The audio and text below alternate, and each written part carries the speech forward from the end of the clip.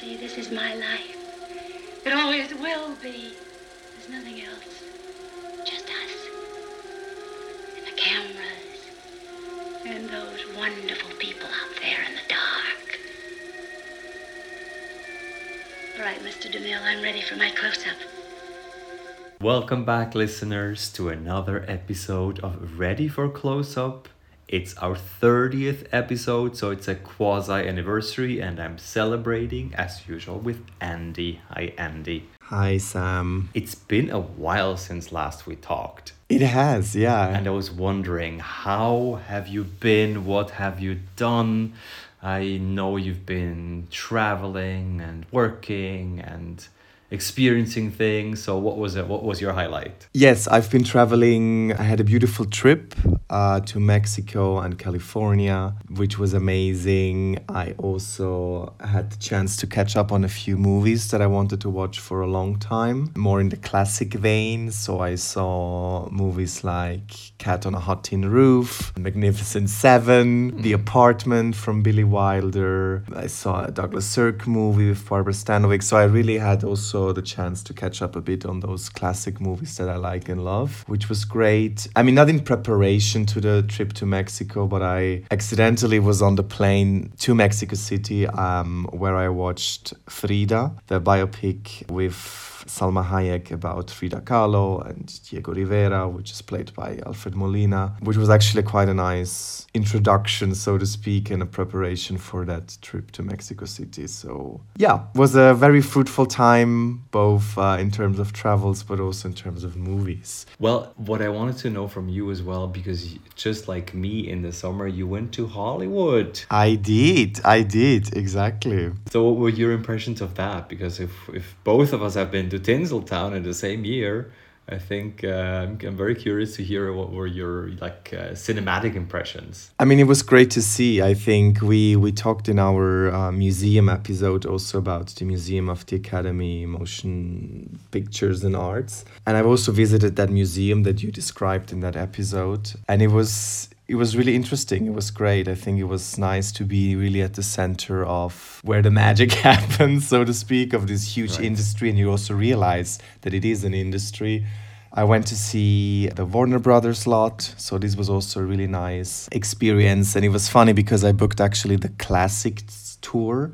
So there are different types of tours there you could visit. And I booked the Classics one, which was more focusing on the history of Warner Brothers, more around the foundation, the 30s, 40s, the Casablancas and the Bette Davis movies of the world. It was funny because all the other tours, which were more focusing on the sitcoms and the TV shows that Warner Brothers is producing now, such as Big Bang Theory or all these things, Friends. We were waiting in line for the Classics tour, and there were just like 3 elderly couples behind us, and the guy really repeatedly told us, "Are you sure you want to be in the Classics tour? This is the Classics tour." We were like, yeah, we fit right here. This is good. And it was great. It was really great to see all these, the last still standing set piece of Casablanca, for example, or also where they shot the Waltons and some James Cagney movies, so like these gangster film noir movies in these outside lots of the studio. So no, it was great. It was great. And it was also great to be at the Sunset Boulevard and also on the Walk of Fame and all these things that, it was good to see. So iconic. Very iconic, yeah.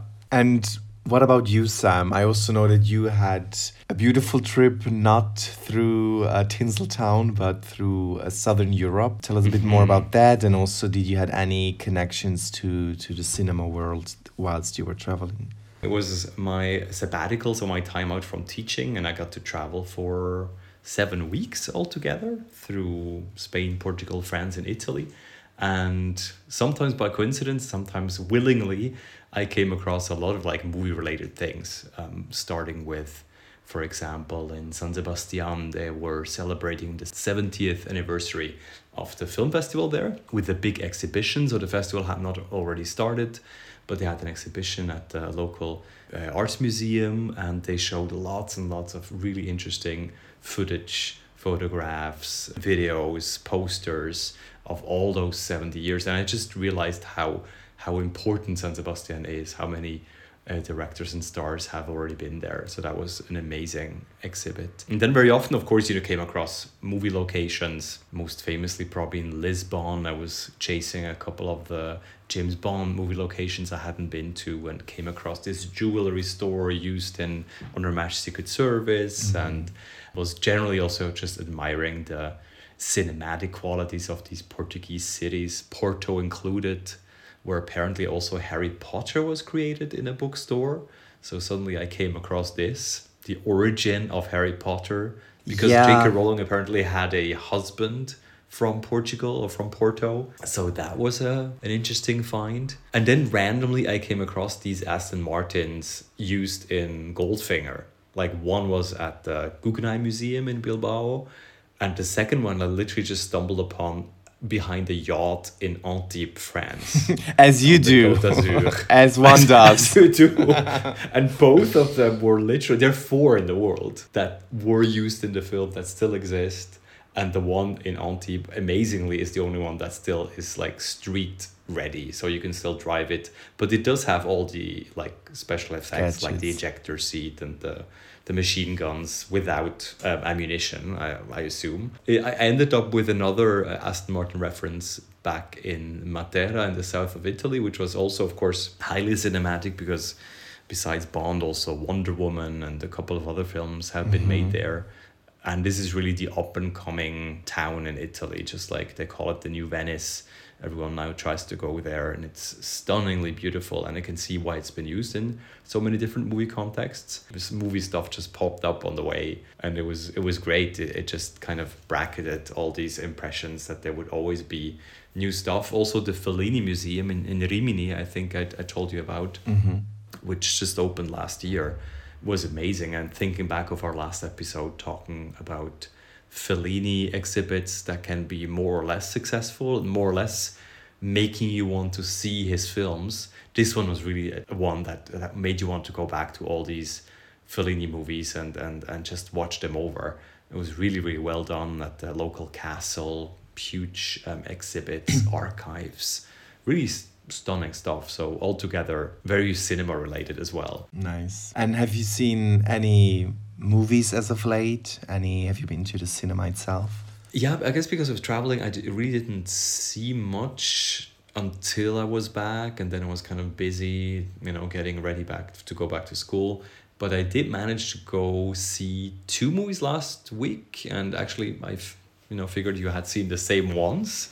One is Universal's Bros, kind of the first mainstream LGBTQ plus content film, as it was advertised at least. And just yesterday, I saw the new Marvel movie Wakanda Forever. So I'm back with kind of more mainstreamy films, and I'm curious to get your impressions as well, because you saw them just recently too. Shall we start with Bros? I'm very curious to see how that went down for you, to see I don't know, can we call it a mainstream queer comedy? And how that went down for you, because I went there with low expectations and I was prepared for the worst. But I'm curious to see what your reaction was. I also had not that high expectations, to be honest. And the film also just really sneaked up on me while I was in California. And I also saw it in LA, actually. Yeah, the thing was, I was fairly familiar with Billy Eichner as an actor, as a comedian, as a writer, but not too much. And so my expectation level was not too high going into the movie. I would say I had a good time. I think I was entertained. It had a few good gags. It's really taking maybe this sort of cliched romantic comedy form and breaks it up a bit with a gay touch, I would say, a queer eye on this very cliched formula of romantic comedies. And sometimes it achieves really well to break up this mold, because it really can show that maybe queer dating or gay men are different from what we are used to seeing a man and a woman dating on screen in these romantic comedies. And I think sometimes it really achieves this really well by breaking up that with few good gags. You mentioned that it's the first, or it was marketed as one of the first studio-produced queer romantic comedies, and I think somehow there I had the impression it was tempered down a bit, or it had to adhere to some certain expectations or marketing expectations, or maybe ratings. I don't know. I think it could have been meaner. It could have been more daring. It could have been more crass. I think sometimes it went in the right direction, but not enough for me. But I think overall it was enjoyable. Was it the eye-opening queer comedy that I was always dreaming of and had never dared that this would ever make the screen? Probably not. I think it's because we're also quite used to see a lot of queer content on streaming services. I think it probably does not have this huge impact that they thought it might have. So I would say it was entertaining, it was fun, that's about it. I think I will not remember this movie maybe in a year's time. I don't know what your thoughts are on that. Oh, very, very similar. As I said, low expectations, and I was actually positively surprised increasingly during the film. I thought it got the mix kind of right, starting with a few awkward moments that had me cringe. And I thought, oh my God, are they now going to go through the whole gay dating, detailed rapport of what he goes through day after day? And I think it was well written. I thought it was well developed over those 2 hours. And it takes quite a bit to develop a comedy and have it last for 2 hours and kind of make it work. I like the different aspects of it, the romance that kind of starts off coolly and randomly at a gay club, and then develops into something which I thought would be very shallow at the beginning, but then they did manage to kind of contrast these two men and really like kind of root them in two types that do exist. So it seemed like kind of tied to something. And then I also like this quasi-political side, this building of the Gay History Museum, with these board meetings where they could get all the letters of the LGBTQ plus group in there. The whole family bit with Luke Macfarlane's character was quite well played. I really enjoyed Amanda Beers from Married with Children, who was there as Luke Macfarlane's mom. I thought that had a few hilarious moments. On the whole, I would say it was a bit imbalanced for me. It tried to do maybe too many things, like be, as you said, this self-referential comedy, make references to other movies and queer movies, tell a somewhat compelling story of this guy and his dating problems and this romance at the same time. But yeah, just like with any well-written movies, if it's enough rooted in reality, if you recognize, that type does exist, those people do exist.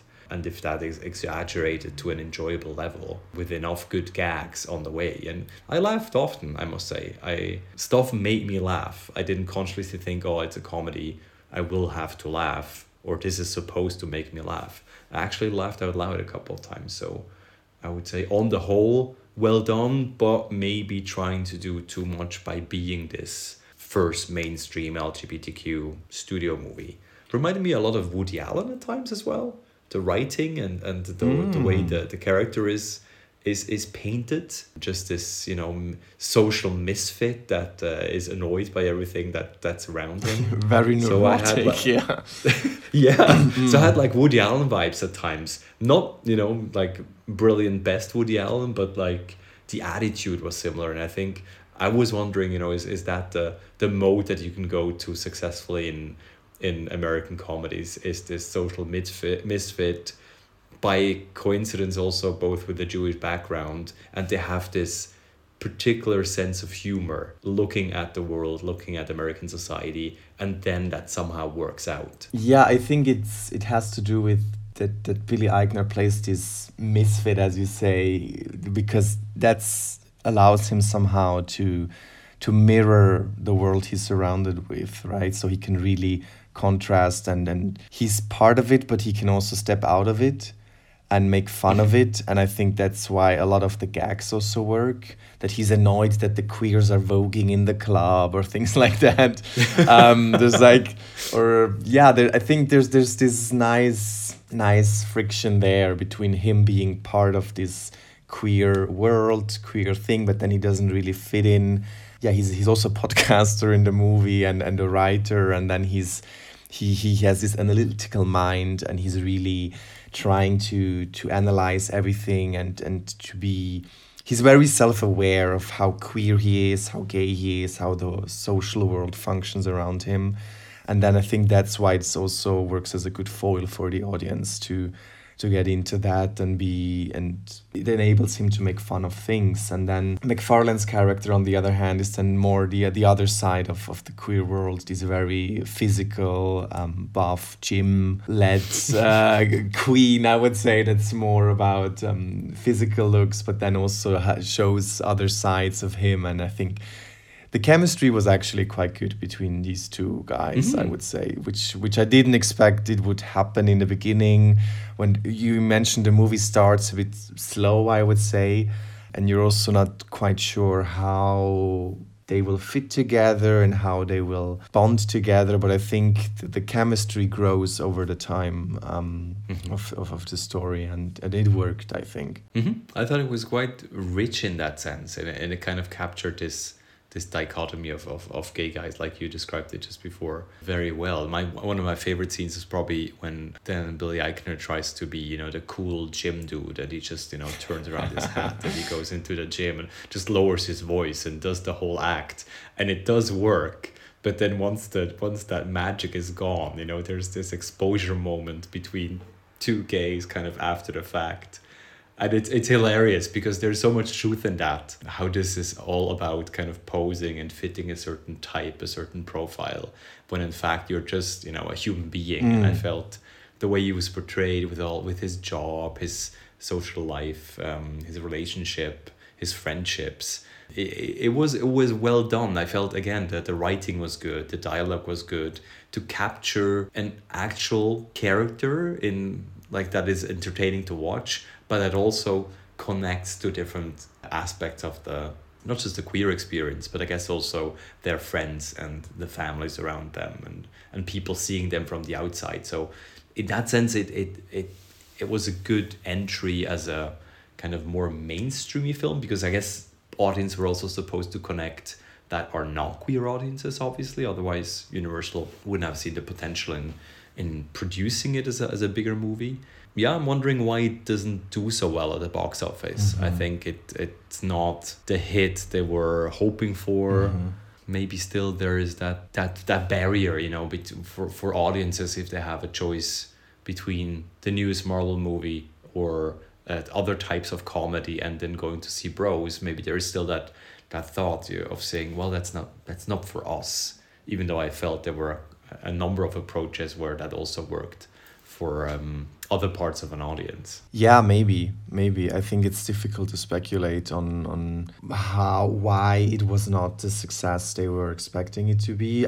Maybe it could also have to do with star power that was lacking potentially. I think it was not household names that draw in the masses. Maybe also the marketing was off in a way. I don't know. I think it's tricky to say, but I think, and this is also what I said in the beginning, I think it was a good movie, it was entertaining, it's easy to watch, but at the same time, is it really a great cinematic experience?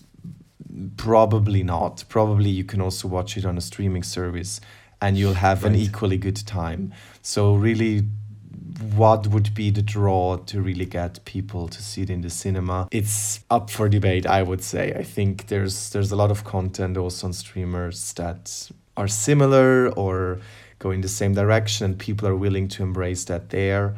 But really making the move to go and see it on the big screen, yeah, I don't know. Just based on good writing, I guess you can't get people to go see a comedy at the cinema. There would have to be some added value, like you said, the visuals or stars, or the fact that you cannot see it anywhere else. This is easily a movie that you can wait for and also see on like streaming later on or whatever. Absolutely. It will be re-released.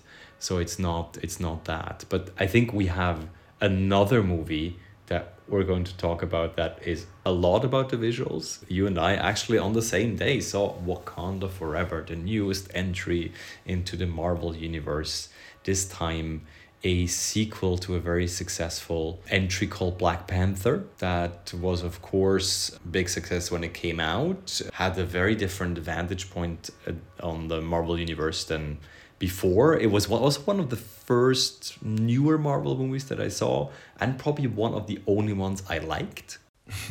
Because I, as you might know, I'm not a big Marvel watcher, and I had always difficulties with the Avengers approach of like throwing everything in there but the kitchen sink. And so Black Panther, I thought, really had an interesting focus, an interesting story to tell, the captivating characters. And of course, the most important one, Chadwick Boseman, is missing, as the actor has passed away since. And the big question, I think, for people excited to see this movie was, well, what did they do? How did they manage to do Black Panther in a way without the original Black Panther? Really curious to see what you felt about the movie, what your expectations were maybe to begin with before you went to see it. As you mentioned, Black Panther, when it came out in 2018, was really very original. It was offered a different kind of Marvel superhero movie, and I think was very radical. It really portrayed African culture in a very strong and positive light. It really celebrated African culture. It was altogether a very cohesive world, and a very cohesive world building was done, which was very entertaining. It was great, and Chadwick Boseman was super charismatic as the lead and had a great supporting cast around him. So I think still to this day, I think Black Panther is one of the better Marvel movies, I would say, even after, 25 plus movies in. And so my expectations after his tragic death, and they were still going on with the production, and I was like, okay, but how they're going to do it? Are they going to recast him, or the Black Panther, or they're going to find a way around it? And after it was clear they would try to find a way around him, so not recasting the role of the Black Panther, of T'Challa. Yeah, I was like, okay, how is this going to work? How can they do that? And I think this is also what looms largely over this film, Wakanda Forever. Really this missing protagonist, and I think they're doing a really good job. The movie opens with King T'Challa being ill by an unnamed disease, and his sister Shuri is not able to find a cure for him with all her science and her knowledge. And it starts with his death, and then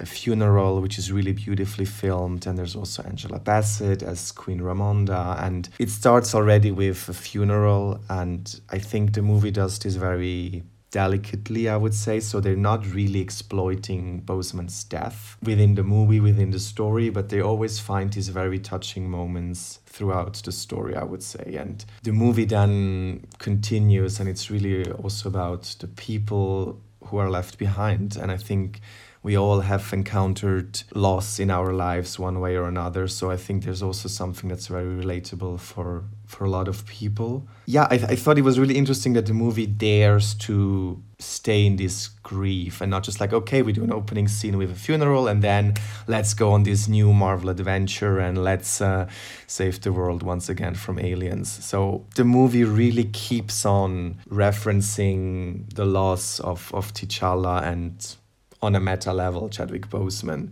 And I would say was really carried by really strong performances by Letitia Wright and especially also Angela Bassett, but also Lupita Nyong'o, who comes into the movie a bit later on. I think the movie manages to tell then a story out of this grief and then can continue also. But I think I really appreciated that they were grieving in a way quite a bit. I don't know what your thoughts were around that. Oh, very much the same. I also thought the fact that they didn't actually show Chadwick Boseman except for like a wall painting that comes up very briefly in the film, and they let that simmer until the very end, where there's this short release of images about him. Letitia Wright is thinking of him, his sister, at the very end in a beautiful scene and a beautiful ending. I thought it was very, very tastefully done, and I had not really expectations what they would do, but I was curious, obviously, because I knew,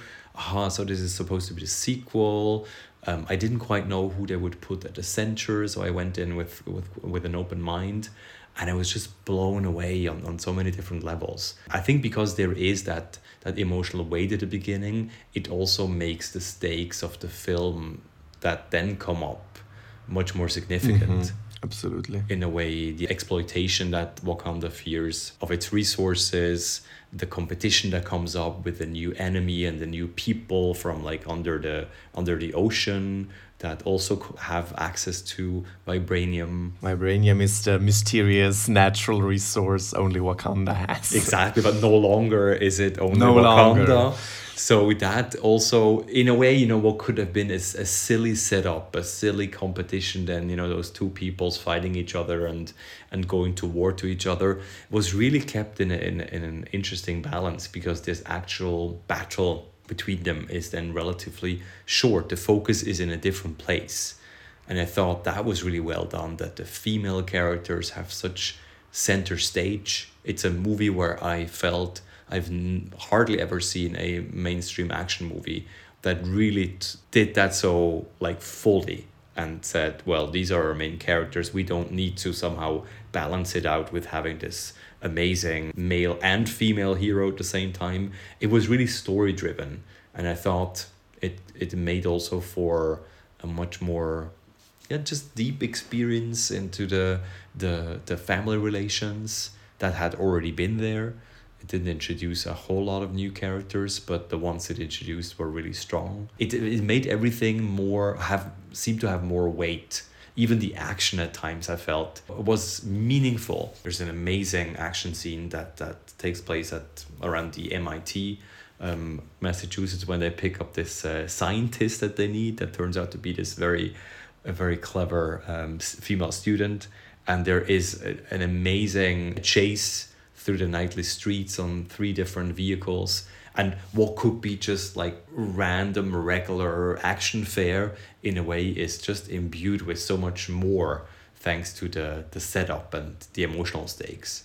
And I felt even with the villain they managed to create such a multi-layered personality that you can't just say, okay, you know, bad guy who wants to challenge them. And they created this interesting history rooted in actual history. I don't know, I was curious to see how did the main villain work out for you, because he's in a way the main male character, and we think at first at least he's the super villain, but he's more than that, right? Yeah, I think it was really well done in that sense that they introduced another world. It's like this kingdom of Talokan, which is underwater, and there's this whole history around it, how these people came to live underwater. And Namor is the name of the villain. He's this demigod mutant who has winged heels, and he can swim, and of course he can swim, but so like there's all this fascinating world building around that, and it's very rooted in Yucatan and Mexican history as well. So I thought this was a nice counterpart to the world building we had maybe in the first part, where it was more about Wakanda and more this futuristic world. We don't get to see that much of Wakanda this time around. I thought it was really more a focus on, as you said, the T'Challa's family, the female characters and their grief and their quest. And then it goes into other places such as the Kingdom of Talokan, underwater, and all these things around there. And Namor as a villain, I think, worked in a way. I think it has a really interesting maybe geopolitical subcontext to it, that they are basically exploited people. What happens when other people want to take what you have or to mine what is yours, and how do you attack them, or do you try to be diplomatic about this? So I think there was also this interesting geopolitical subtext to it, to his role also, in comparison to maybe the Wakandans, which then in the end they realize, okay, we're basically very similar and we have a very similar history or background. So for me, he sort of worked as a villain, but at the same time, I think the movie also builds up a lot of sympathy for him and his thought process or his plans. And I think in a way, it made the stakes in that sense were then, okay, why are they fighting each other at all? And I caught myself sometimes even rooting more for him and his people than the Wakandans. So I thought this was a weird twist of things that it was like, okay, but suddenly, because in the first movie you're like, okay, wow, Wakanda and what they can do and their superpowers and that this utopia of a better society and everything. And this time around, I think you get a bit less of that, and you're not really, they come off as maybe a bit more arrogant, was my impression. Yeah, did the villain work? To answer your question, I think he's a very compelling villain. It was a great build up on that. But yeah, you also have sympathy for him and his people and the struggles they have and the willingness to remain underwater, quite literally, and not be exploited by anyone else. So it was interesting. I think it was complex. I think it was complex enough for a Marvel villain, which is already something. Yeah, to put all that ambiguity in there about him and his people and their quest and Wakanda's quest. And I think on the geopolitical front, that was really, really fascinating to kind of have these fictional cultures and to say so much about actual history. And then, but also cleverly, as you said, connected to colonial history and connected, for instance, to the actual United Nations. There's that scene at the beginning where France and the US appear to be so blunt in their, or so clumsy in their attempt to threaten Wakanda, and Angela Bassett really stands them down. And I thought that was also interesting how there is that real world connection that is tangible. It's not just a fantasy world, it's also rooted in something that we recognize, and they're able to say something also just by putting these into such almost cartoonish categories.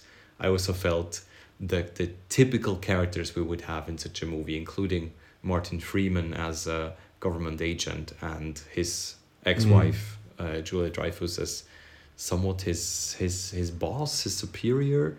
It was very interesting that there were such minor characters. They were there, and normally they would have had probably an even bigger story arc or an even bigger role, but they were kind of like on the fringes, at the outskirts of the actual struggle. And I thought it was an interesting cinematic twist of kind of putting everything into the minority that is normally majority of a mainstream movie, including more relatively well-known names and tropes. So I thought that I also enjoyed that it was so boldly something alternative in terms of alternative history, just a viewpoint on Spanish colonization when we see the backstory of the villain of Namor. It's so interesting, I thought. So I thought this is the way it should be done. This is the way I want to see pressing political issues about equality and the future of society kind of put into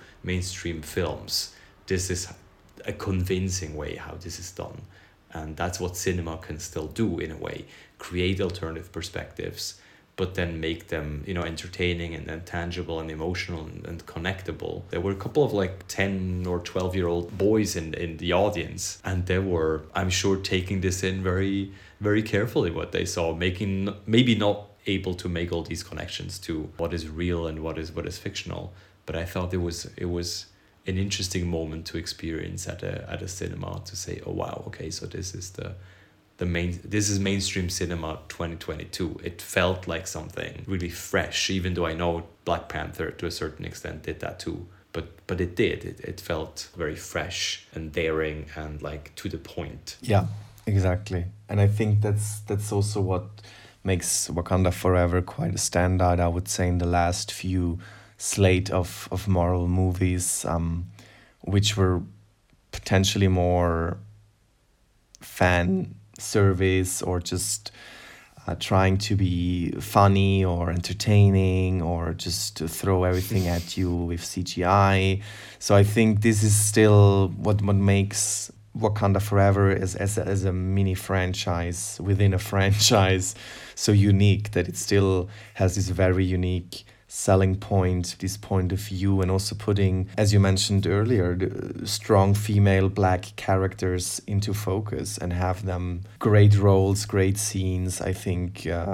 And also the costumes, I think, are amazing once again, which are also really telling a story. They feel very vivid. They're not just there to signify an armor or anything. They really feel full of history. And I think the costume designer, Ruth Carter, she won an Oscar for the first Black Panther. It's understandably why, because once again, here in this movie, the costumes really feel alive in a way. Probably the costumes were better than the set design, I would say, because I think you don't really see much of Wakanda itself. I think the action scenes are a bit muddy. I think that the rest of the look of the movie as a whole feels a bit dark, a bit muddy. I think there are not that many set pieces that remain, I would say, visually.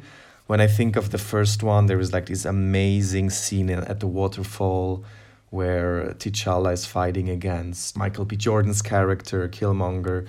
So there's really it has really this amazing visual to it. And I think this movie, despite the amazing performances, despite the great costumes, I think there was somehow, for me, a bit lacking this visual overwhelming, this feeling of being overwhelmed visually by something stunning. You never really get the idea how Wakanda looks like, I would say. And that's probably my not only criticism, but I think that was one of them. That I think the movie really lives off the performances and the story and the subtext.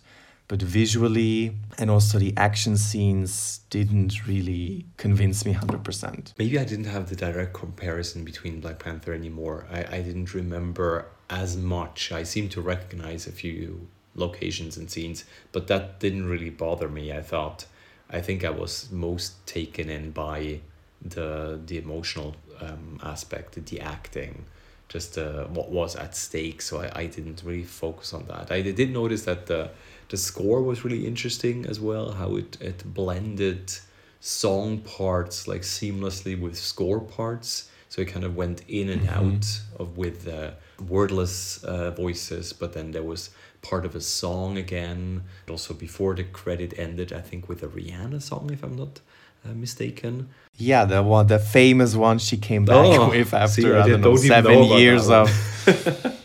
Oh my God. So, but it's of course it was a standout, but at the same time it also felt like a whole concept that they had also worked on, and that worked really well because it felt different. There were a few moments where there was this traditional, for instance, action score or this traditional use of songs in a movie that seemed like separate from the rest. It was all kind of blended in, and it felt very organic and also very modern in that sense. I thought, oh yeah, okay, I see how music can also be used and how songs can be used to drive a scene forward without just being a nice, tapestry or a rock or a pop song or a romantic song to kind of set the mood.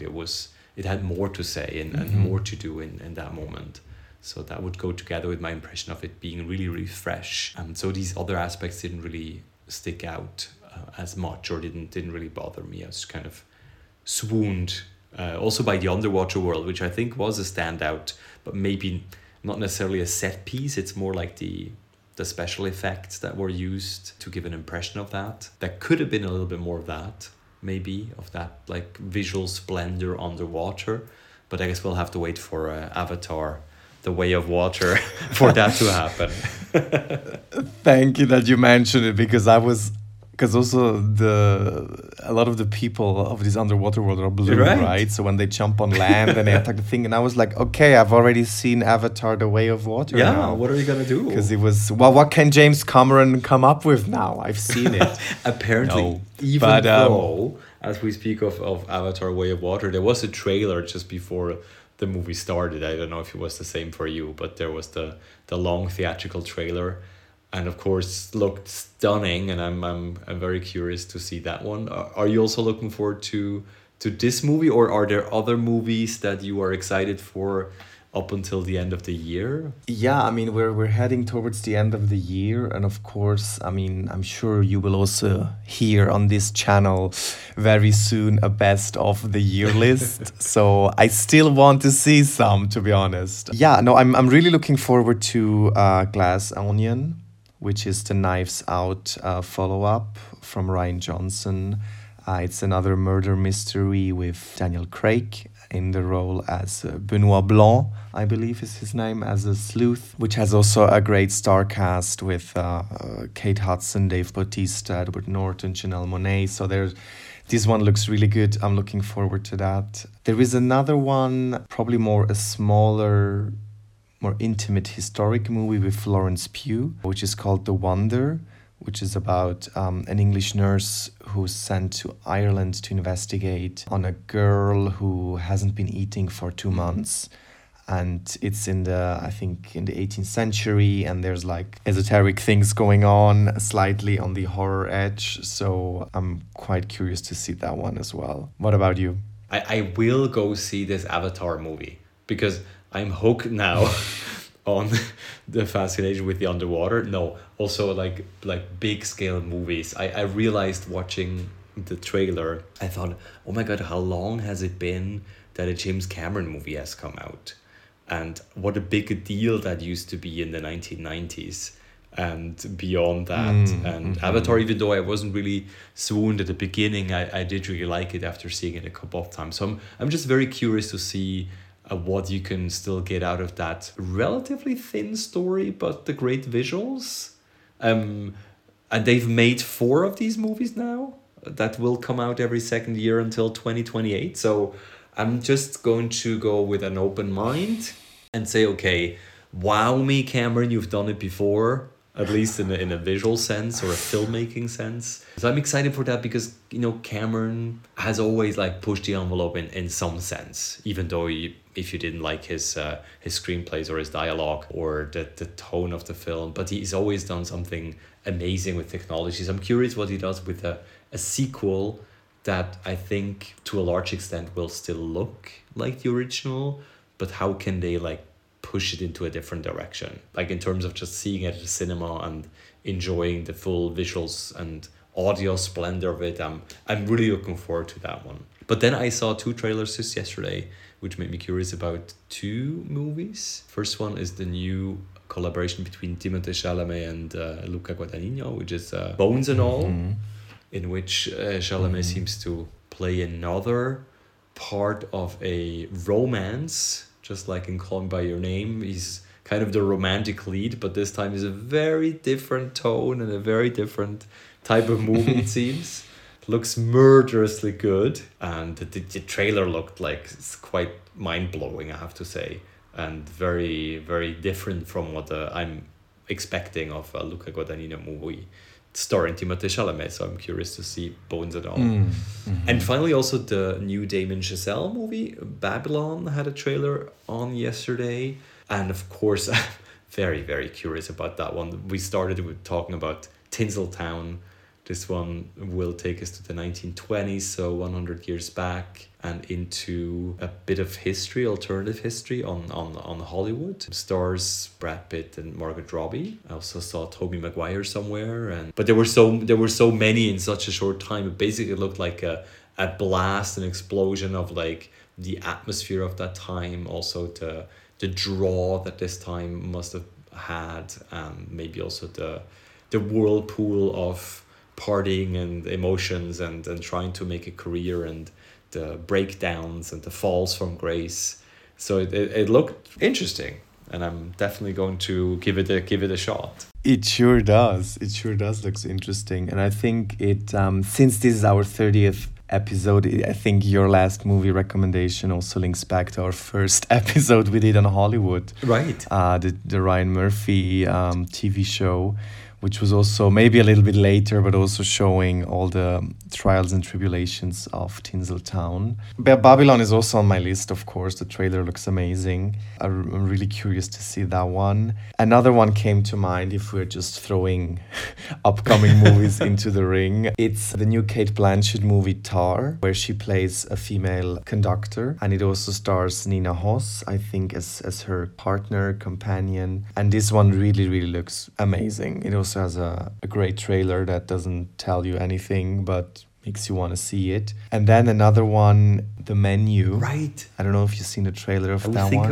of the title and I couldn't think of it, but that's definitely on my list too. It's with Ralph Fiennes and Anya Taylor-Joy. Looks amazing. I think it's like on a secluded island. Guests arrive at a dinner from a super chef, and then I think the evening spirals into some murderous incidents. Yeah, this one looks really promising. So I think we're in for a treat the next few weeks and months to come. It sounds very much like it, and I do sense a very large amount of excitement about films coming out, giving them a shot, and really amazing trailers as well. And I think that's also something good to feel at the end of a year. Again, looking back through our podcast years, just a while ago, there was a shortage of films that just came out or that were even coming out. And of course, it's nice to see that there's so much material now. It seems also kind of piling up and still waiting to be released. And yeah, I've been to the cinema now a couple of times, and I felt again that love for sitting there and seeing it on the big screen, which I think this year has been still quite difficult, and I was more missing from the cinema than present. But yeah, these films make me excited about it. Exactly, and I think it's also award season coming up, so I think that's why also all the studios are launching all the big hitters at the end of the year, beginning of the year to tie up for award season. So I think we're going into a very interesting phase, and as you say, yeah, there have been good movies coming out and they continue to come out. So hopefully we will be back with another episode very soon, right? Where we will review and discuss and babble about Babylon. Absolutely. So that fresh releases will definitely be on our menu, and hopefully, dear listeners, you will also be again with us. Thank you, Andy, for being part of this fall review. Thank you so much, Sam. And winter preview. And of course, we look forward to having you back when we go again to another episode of Ready for Close-Up. Oh my God, do you guys remember Straight People? Yeah, they had a nice run.